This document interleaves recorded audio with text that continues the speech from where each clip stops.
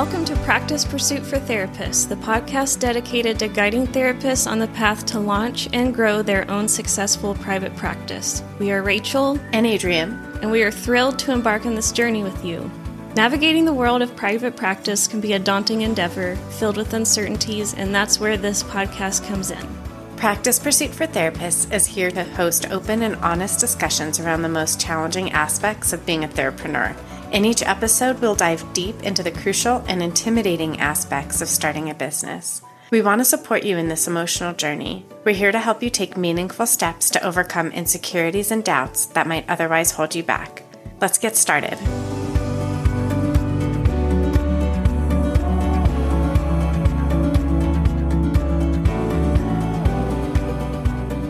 So today we're going to talk a little bit about the martyr complex as a helping professional. So often in our culture, helping professionals are expected to have kind of a martyr mindset. You're going to give all your energy, all your time, but you're not going to make the money to compensate for your energy and time, and you're going to be constantly burned out. When I talk about a martyr complex in this context, I'm not talking about the self-imposed victim mindset that, if you Google search martyr complex, that's the definition that comes up. So maybe there's another term for what I'm trying to describe, but hopefully you get my drift. I'm talking about this mindset that's more imposed by the nature of our field. We, as helping professionals, really work hard and inevitably feel undervalued in a lot of cases.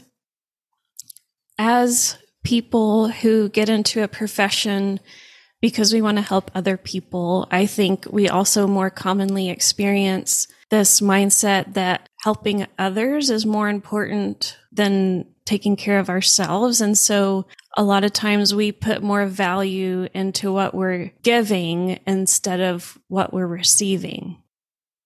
I remember when I first graduated, because you and I are both social workers. Mm-hmm. So when I first graduated, one of my first positions was with Child Protective Services. And I remember talking with a woman who had been working with Child Protective Services she was at the end of her career. I think it was like 15 years, 18 years, a long time. And she was telling me, she said, just get ready because you're going to be on welfare just like everybody else. She was like, I have been on food stamps for my entire career with a graduate degree. Wow.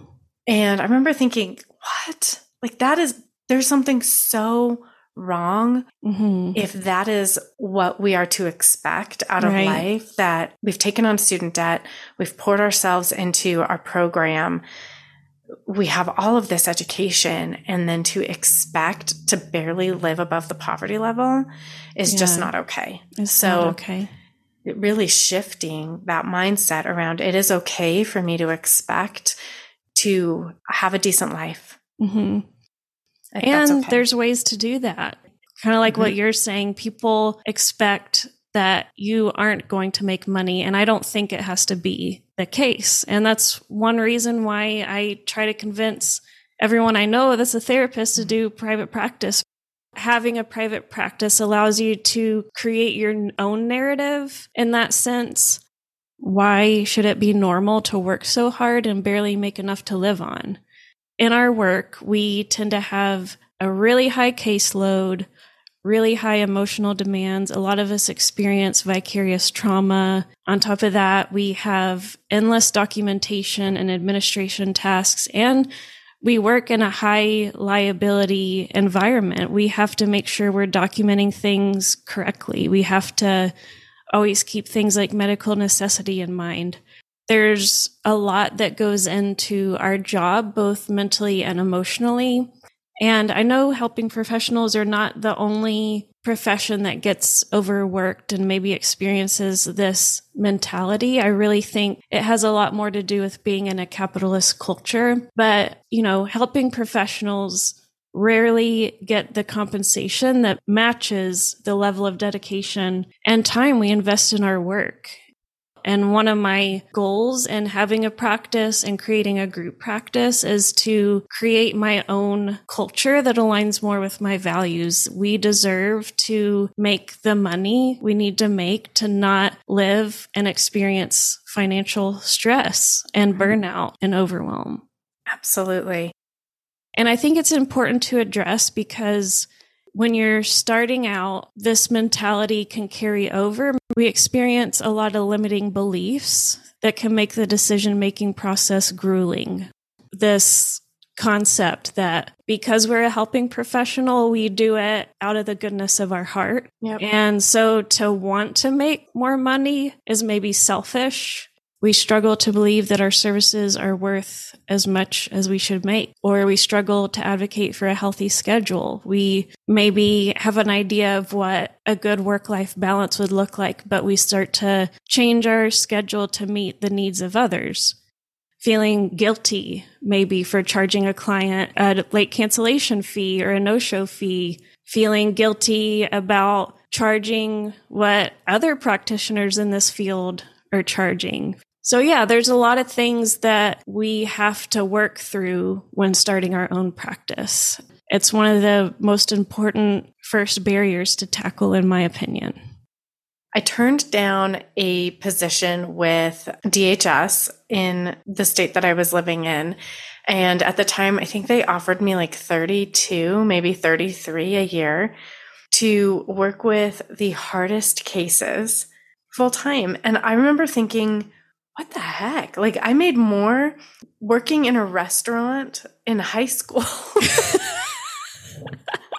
And now I have a really graduate sad. degree. It is really sad. And my job that I left to pursue grad school, at the time I left, I was making 45. And so here I was, I've got a graduate degree and my entry-level positions are going to pay $10,000 less a year than what I was making before. And so I took a job, and my first job outside of grad school was in a private practice, and they offered me $20 an hour. And I thought, okay, this is going to be, and granted, right, this was like $20 an hour meant more. Right. 15 years ago or 10 years ago or however long it was. But I was like, yes, $20, but it was still like nothing. It was pennies. And so coming through that and, then working in the hospital system and working in other agencies, I was never offered more than 60 to 70. Yeah. And so that has my mindset set that that's what I'm worth. Mm-hmm. And looking at other jobs, like if you go on and look at job boards, that's what they pay. And so the idea that I could be worth more than that, I mean, I think that was one of the biggest barriers for me to jump off. It was one of the biggest motivators and the biggest barriers for me to leave a W-2'd position to go and do my own thing. And it was because I was afraid of charging what I needed to make. And the idea of telling somebody that I want to make more than $100 an hour and like having to actually say it to them to their face, Yeah. right? And collect the money felt so obscene to me because my entire career has been pro bono and, you do stuff on the side or somebody needs help and you just step in and you just do it because that's most of us who go into helping professions, that's how we're built. That's why we go into helping professions, but then we don't value the services that we provide. And then when that's reinforced by the society and the culture and our jobs, it's hard to think outside of that mindset. Yeah, you're exactly right.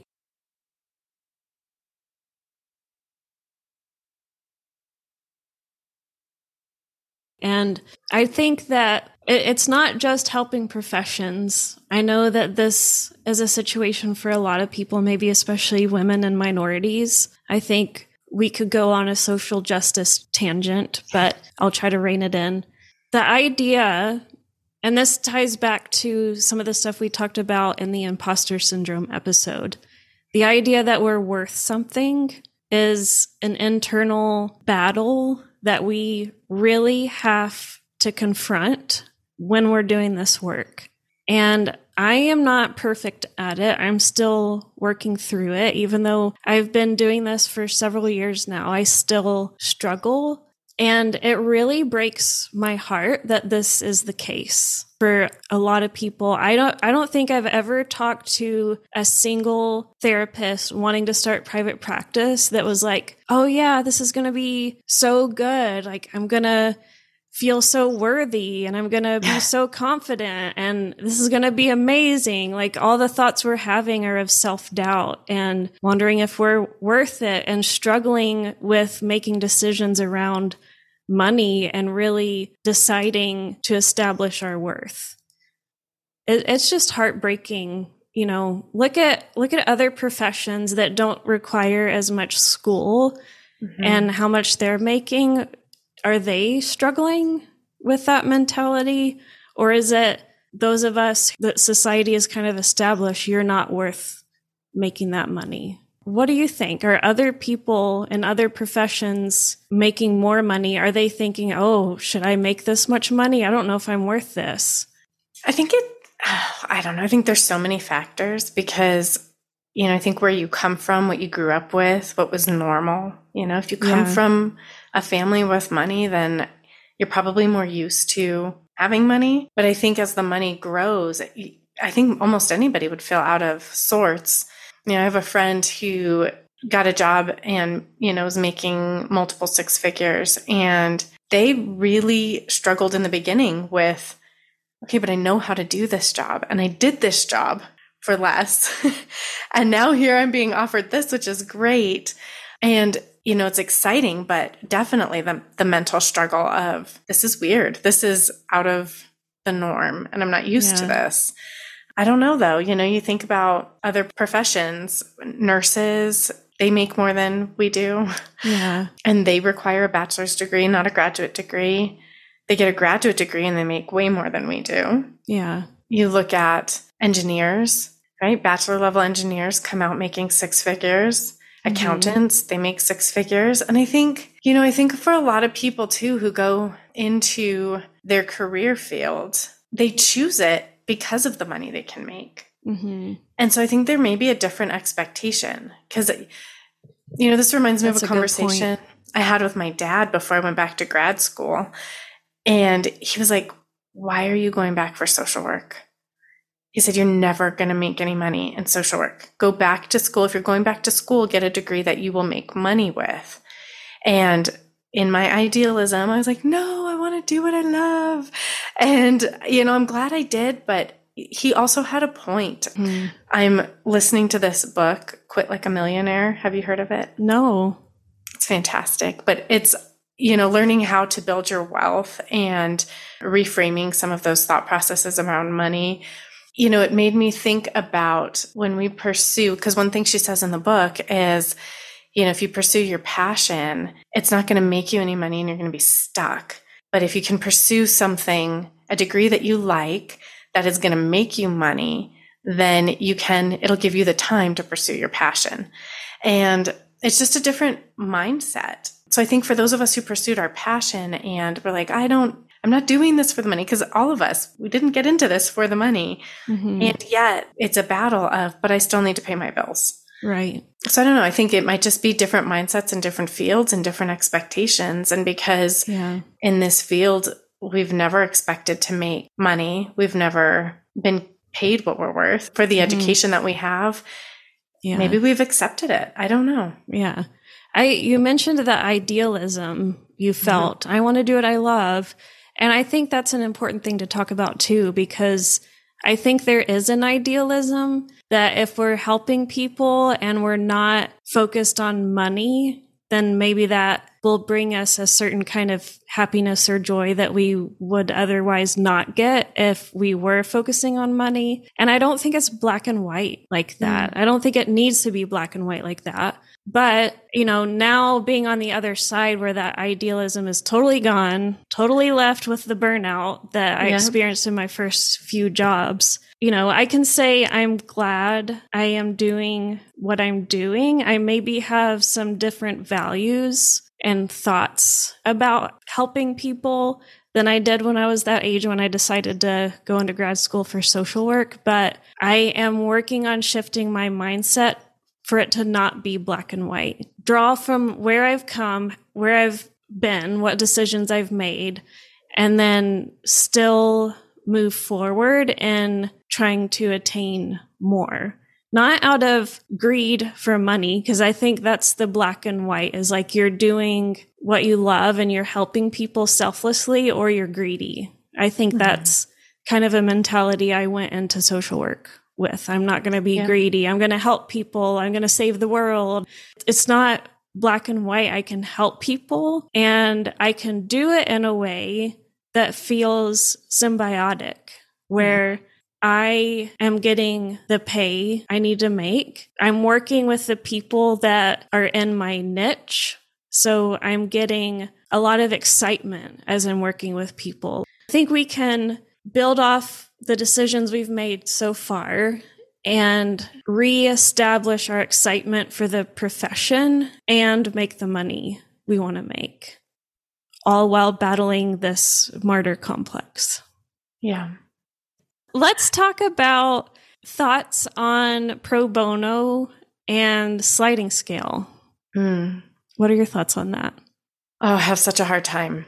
I don't offer sliding scale for new clients, and I don't think that I will. I have offered sliding scale for a couple of clients when they've lost health insurance, when it's like a short-term type of situation, and pro bono for those short-term types of situations. But I don't, until I reach a different like echelon in my income, I just can't afford to. Right. And, you know, honestly, when I was in private practice the first time, I had a completely different mindset. Granted, I was fresh out of grad school and I was newly married. So it was still just really me. And I felt compelled to take pro bono and sliding scale clients because I thought, well, that's what you're supposed to do. But I didn't really have anything to worry about because I had just gotten married. My husband had full-time income. Like we could make it work. But now I have kids and inflation is insane. Mm-hmm. And I just can't afford to do that. And so, whereas before I allowed that to happen, you know, I just can't anymore. And so it's a lot easier for me to say no. So I don't struggle with the guilt now that I did then, because I think about, okay, if I say yes to this, then that's an hour that I can't make money. And that takes away from my kids. And it's a lot easier for me to say, I've got to feed my kids than it is, you know, for me to be like, oh, I want money to go to the movies. But there's nothing wrong with that either. Right. And so I don't know. I have found that it is a lot easier for me to advocate for myself because I have children than it was for me to advocate when it was just me.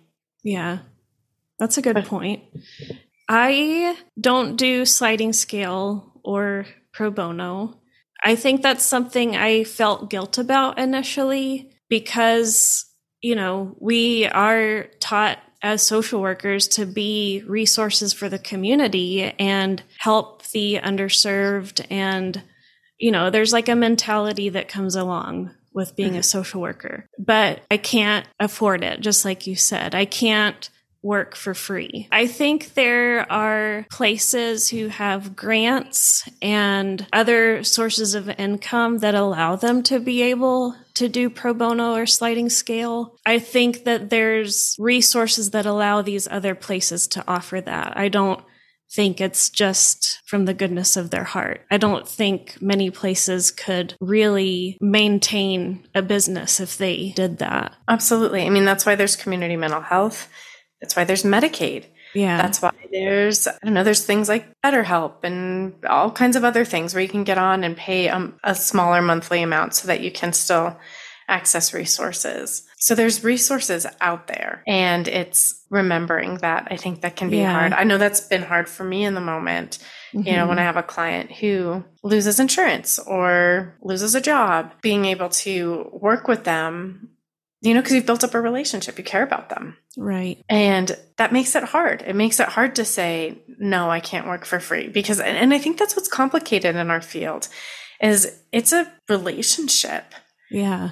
And, you know, the first thing that we learn is to build rapport and to create this space where they feel safe and comfortable. And so that in and of itself has so much value that it's hard to say, sorry, I'll see you when you get a new job in the hardest time of your life. Yeah. Yeah. Right? So I don't know. I feel like our field is really complicated, and it really does tug on your compassion and your heartstrings, and trying to make those choices it's a struggle. It is a struggle. Yeah, it really is. It is.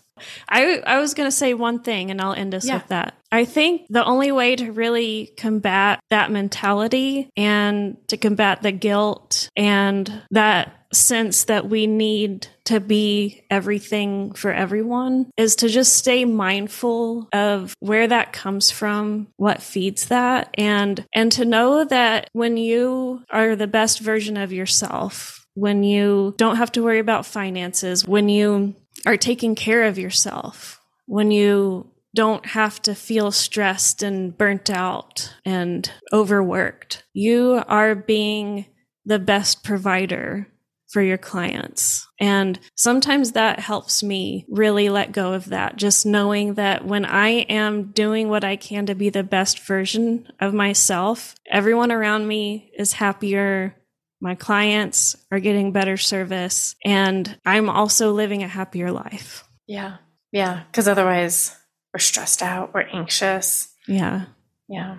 We're not providing good service. Mm-mm. So yeah, that's it for today.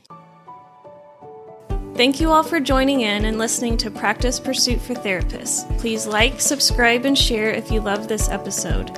We appreciate you all, and see you next time.